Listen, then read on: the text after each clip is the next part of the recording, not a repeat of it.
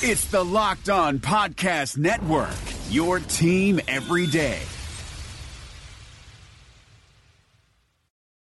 What you doing? Ran out of space on my phone, so I'm deleting some stuff. Bye, singing dog. Bye, goal. I pronounce you. Bye, wedding ceremony. Stop. At Metro PCS, you get 2 free phones with twice as much memory. Really? Don't say bye to your memories. Switch to Metro PCS and get 2 free LG K20 Plus phones with 32 gigs when you switch 2 lines. Metro PCS. Wireless. Figured out. Coverage not available in some areas. Sales tax not included in phone price. Excludes numbers on the T-Mobile network. See store for details and terms and conditions.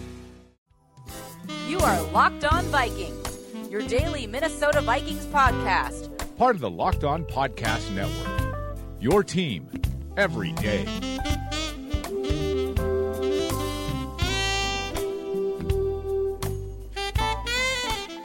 Locked On Vikings, Locked On Podcast Network, Sam and Sage back with you at Sam Ekstrom at Sage Rosenfels 18. Make sure to subscribe on iTunes, subscribe on Audio Boom, leave a rating, leave a review. And thanks for listening as always. Sage Rosenfels with us on his way to Austin, Texas to call the Iowa State Cyclones Texas Longhorns game. But good enough, of course, to give us a few minutes on this Friday morning. Sage, what's up?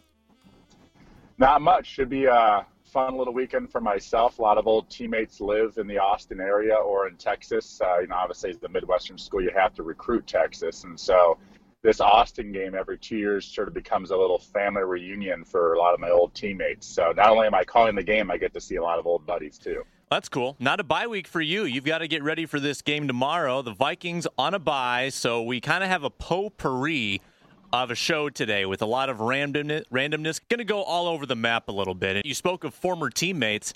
I was just glancing through some old Sage Rosenfels rosters, maybe for a bit that we'll do later on. But I noticed that you played with none other than Cris Carter in Miami. I never even put that together. I did. We were 2002, and we were a really good football team. We're I think we're like 5-1 with the Miami Dolphins. And Arande Gadsden was one of our receivers. It was Arande and Chris Chambers. And we had this, I think it was a Sunday night game, or maybe it was a Monday night game, but it was a great game versus the Denver Broncos. And we won the game, but we had Arande broke his wrist, and I think Chambers was hurt too. So we were in need of some immediate wide receiver help. Well, Cris Carter was recently quasi-retired, living in Boca Raton, right up the road, and they brought him in. I actually was the quarterback who had to throw to him, which was a bit unnerving as a 23-year-old, 24-year-old at the time, and throwing to Cris Carter. So, my favorite Cris Carter story was maybe about a month or so later.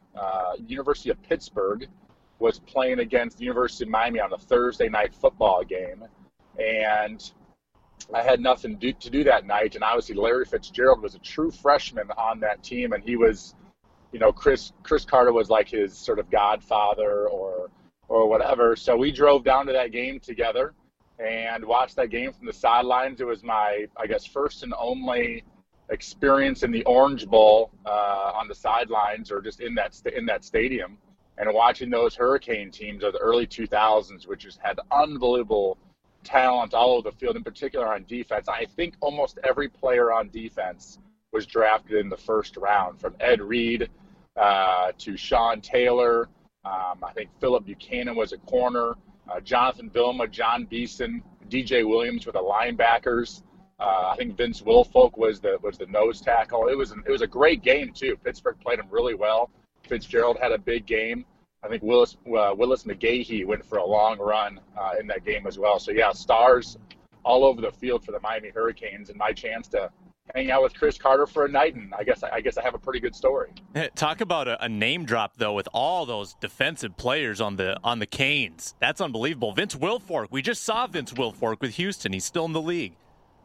Yeah, and I think Andre Johnson might have been a wide receiver. Eric Winston, who's still in the NFL as a right tackle for the Bengals, was a true freshman tight end.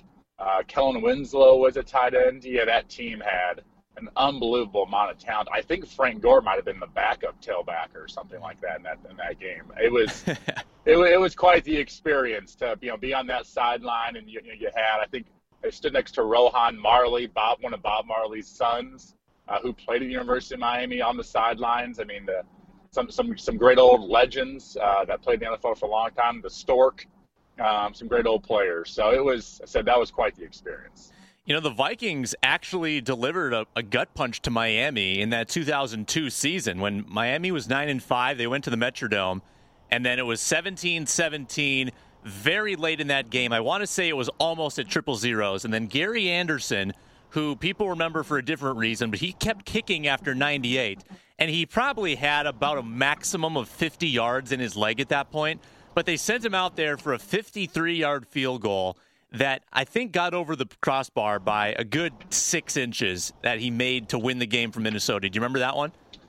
Of course I do. We end up losing our last 2 games that year after being 9-5 and missed the playoffs at 9-7. And that was one of the most talented teams I was ever on. Ricky Williams ran for over 1,800 yards. He had an unbelievable year. But yeah, we were playing in that game. Randy Moss had like a reverse where he should have gotten tackled in the backfield and spun out of it and went like a 50-yard touchdown pass. I mean, it was just it was something. I think Ricky ran for about over 200 yards in that ball game, and we still lost. But yeah, I remember on the sidelines, Gary lines up for, you recall, I think it was a 51-yard field goal in that game, something like that. 53 and Cris is Carter what I'm saying. is yelling, "That's too. They're gonna fake it. That's too deep. He can't kick it that far." Sure enough, they do kick it, and he makes it. And that was a lost year for the Vikings too. And they were 4-10 at that point. Mike Tice was under fire. They were kind of rebuilding from the Denny Green era and those great teams of the late 90s. And they'd had a couple bad years in a row, which was rare for Minnesota, but that was a rare bright spot in the Vikings season. Was that your rookie year, Sage? That was my second year. Rookie year was with Washington, and Rick Spielman and Norv Turner traded for me down to Miami. So Mike Shula was the quarterbacks coach, and Dave Wanstead was the head coach. And so we had quite the team. We ended up going to New England in week 17, up 21-0, and ended up losing that football game. Came back, and I could tell you a whole story about that game too. One of the crazier games of my career, but ended up losing that game and missing out on the playoffs. And what a terrible ending to a team that had a ton of talent.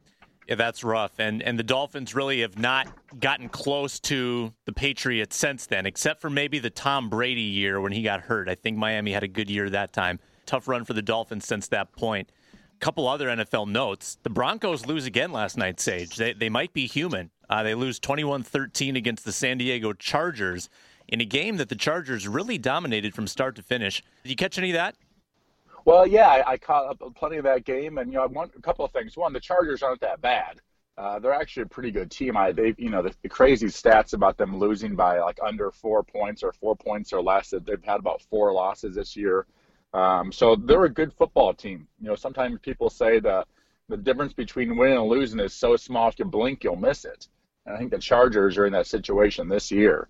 They could easily have 4 or 5 wins, so they're a good football team, and they're playing at home.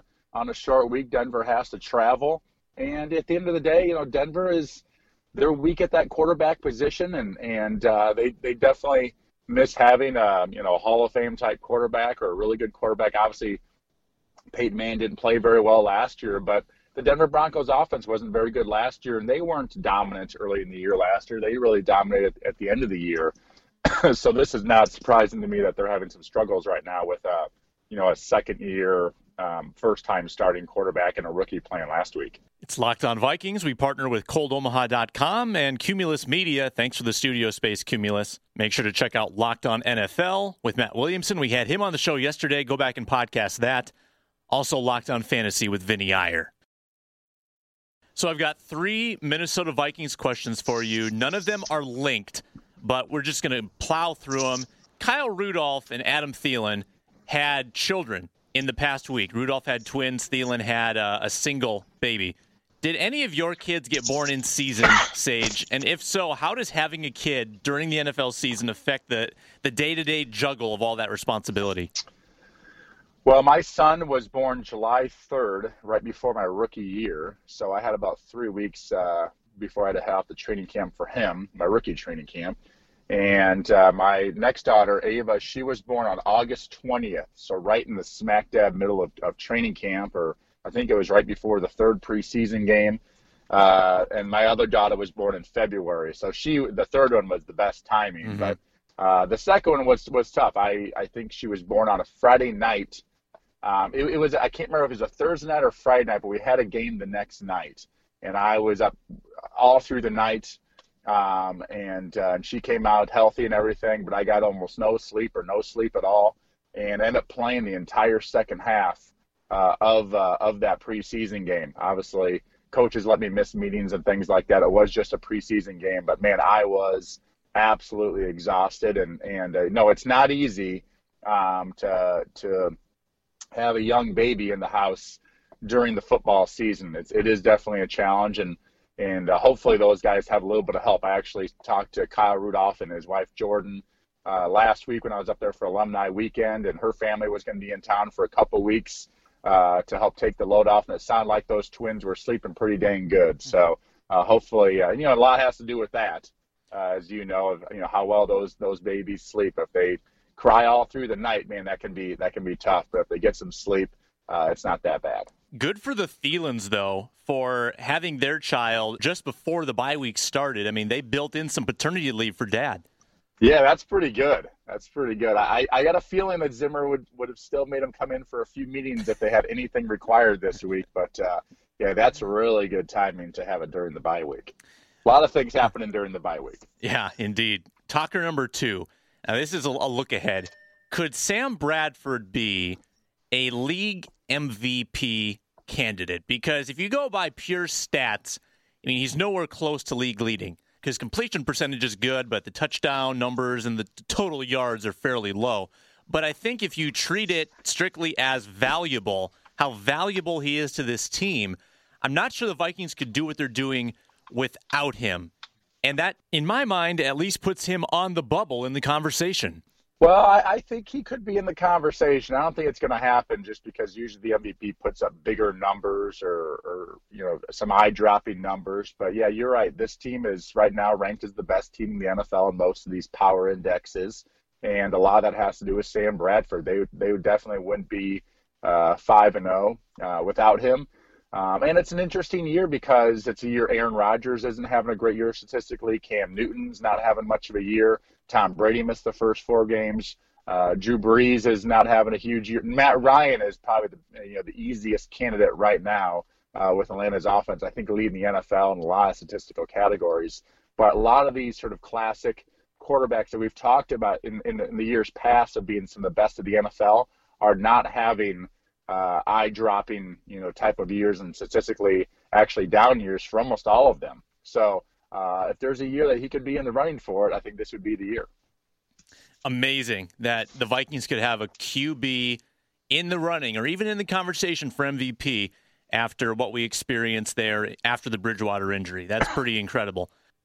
Going to interrupt just for a second to tell you how to get in the action and play like the pros at mybookie.net. It's the most exciting online experience for sports fans. MyBookie features real Vegas odds and incredible player props on every football game. Game already kicked off? No problem. MyBookie has live in-game lines with odds updated in real time. It's never too late to play. Optimized for smartphone users for nonstop action on the go. Take MyBookie with you. Even though you didn't ask for it, here's my advice on a couple plays this weekend. Packers -4 against the Cowboys. Washington +2 against the Eagles. Chiefs pick'em at Oakland. Andy Reid doesn't lose after the bye. Just go online, type MyBookie in your browser, and sign up today. Use promo code Vikings to be entered into their $1 million prize pool, or just call 844-722-2387. Join the thousands of online players already playing. Only the biggest, only the best, only at MyBookie. Sign up today. Final talker of the day. Of the 3 to-be free agent wide receivers for the Vikings, so that would be Cordero Patterson, Charles Johnson, and Adam Thielen. Rank them in the order that you think is most likely to return next year. I think this is totally fluid. I think it's already changed a couple times. I would say, personally, Thielen, Patterson, Johnson in order of likeliest to return. I see it the exact same way. I was just going to say, if you ranked him, I would say Thielen's the most important. He can play some special teams, but he has become a very dependable wide receiver. You can put him at X, Y, Z, in the slot, out wide. He'll do all the dirty work. He runs really good routes. He's a young player, which also helps. I think, Patterson, he has a limited role. It's becoming more of a role, but at the end of the day, he's not a traditional wide receiver. And there's a lot of just great athletes that come out of college that aren't really good wide receivers, and you always can find another kickoff return guy, even though he is one of the best in the league. But so I think he'd be number 2, and I think Charles Johnson's number 3. 1, because he's a little bit older, and 2, just because he hasn't had much production or made a lot of big plays this year for the Vikings. And so, yeah, I rank him 1, 2, and 3 in that order. Quick NFL whip around, and then we'll let you get on your plane. 3 NFC North matchups this weekend. All of the NFC North teams at home. Rams at Lions. The Los Angeles team's been playing better of late, but they lose to Buffalo last week, while Detroit knocks off Philadelphia. Detroit hosting L.A. Your thoughts? That's a long trip for the Rams to travel to. There's that history of West Coast teams traveling east, and the fact that Detroit played well last week and beat what I think is a pretty dang good Philadelphia team right now. I actually like Detroit in this ballgame. I do too. I'm not convinced that Los Angeles is all that good. I think their defense is pretty solid, but Case Keenum has not been all that scintillating for me, so I'm going to go with Detroit as well. Jaguars at Bears. Probably the game I least want to watch this week. Neither team is probably very good. I actually like the Jaguars in this game. Do you know is Jay Cutler playing, or if Brian Hoyer's playing, I'm taking the Bears. If Jay Cutler's playing, I'm taking the Jags. I think Hoyer's won that job. I think Cutler's days might be numbered. All right, so I guess I'll go with the Bears in this one. All right, I also agree. And then Packers hosting the Cowboys. Dak Prescott, 4-1 record going into Lambeau. Yeah, this should be probably one of the biggest games of the week in the NFL, and at the very minimum, from a ratings perspective, 2 of the most well-known teams in the NFL. And I tell you, this is a big good one to analyze just based off of sort of the young up-and-coming star for the Dallas Cowboys going against probably one of the biggest stars in the league in Aaron Rodgers, at Lambeau Field. So, man, this should be a really good football game. I like the home game in this one. Just because I usually go with the stronger quarterback. Though I do love Dak Prescott, and that Dallas offensive line is phenomenal. So if Dallas can stay away from the turnover bug, I like Dallas in this ball game. But I have a feeling that Dak Prescott's finally going to throw his first interception of the season. Key matchup there is Ezekiel Elliott against the Packers' run defense. Green Bay hasn't allowed more than 50 rushing yards against any opponent. Ezekiel Elliott is a fantastic rookie who can run the ball like crazy, and they've got a great offensive line. So whoever wins that battle, the unstoppable force versus the immovable object dynamic, that's going to decide this game. Yeah, it should be a good one. So that's probably of all the games I'll watch this weekend on Sunday, that'll probably be the one. And I was thinking about, since I'm down in Austin, I'm thinking about driving over to Houston for the Sunday night game. Houston plays at home versus the Colts, but the problem is the Colts aren't very good either. If that was the Colts were a better football team this year, I'd probably be more interested in driving over for that game. It's only a 2.5-hour drive. So check out another one of my old teams, the Houston Texans. Yeah, and you saw them last week too. So you're really and you saw the Giants. So you're doing the complete reunion tour. I just got to get to a Dolphins game sometime. I usually wait till November, December to head down to Miami. That's try to get to a home game to watch the Dolphins. Good strategy. That's Sage Rosenfels. I'm Sam Ekstrom. This is Locked On Vikings. You can watch Sage tomorrow night, Cyclones.tv, and see how they do against the Texas Longhorns as he calls that game. Who's your play-by-play guy? His name is Brent Bloom. We call him the Encyclopedia because he's one of these guys who I don't think he ever played a sport in his life, but I tell you what, the guy knows more information about not just Iowa State, but just all of college football, college sports, pro sports.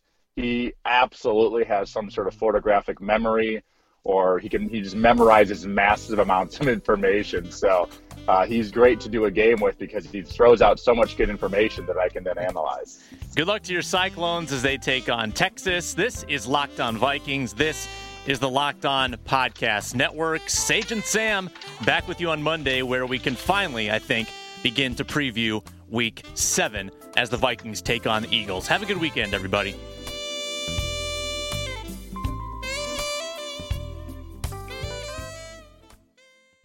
Is democracy in danger or decline? Condoleezza Rice, William Galston, and Carlos Gutierrez and others take on this question in the fall edition of The Catalyst, a journal of ideas from the Bush Institute. Surveys show Americans place less trust in institutions like the media and business. Others contend America has faced far more challenging periods and emerged strong. Leading policymakers, Bush Institute experts, and respected journalists take on this debate. Read about it at bushcenter.org/catalyst. Hey, sports fans. My name's Ben Beacon. I'm the host of Locked On Wolves, the Minnesota Timberwolves podcast on the Locked On NBA Network. The Wolves might be in the middle of what's turned out to be a pretty miserable season, but there's still plenty to talk about. From the aftermath of the trade deadline to looking ahead at what moves Gerson Rosas and the front office might be planning for the summer, to the possibility that all-star snub Karl-Anthony Towns could go off on any given night, it's still going to be a fun spring. Tune into Locked On Wolves daily, Monday through Friday. I'm Ben Beacon with Locked On Wolves, and we'll catch you next time.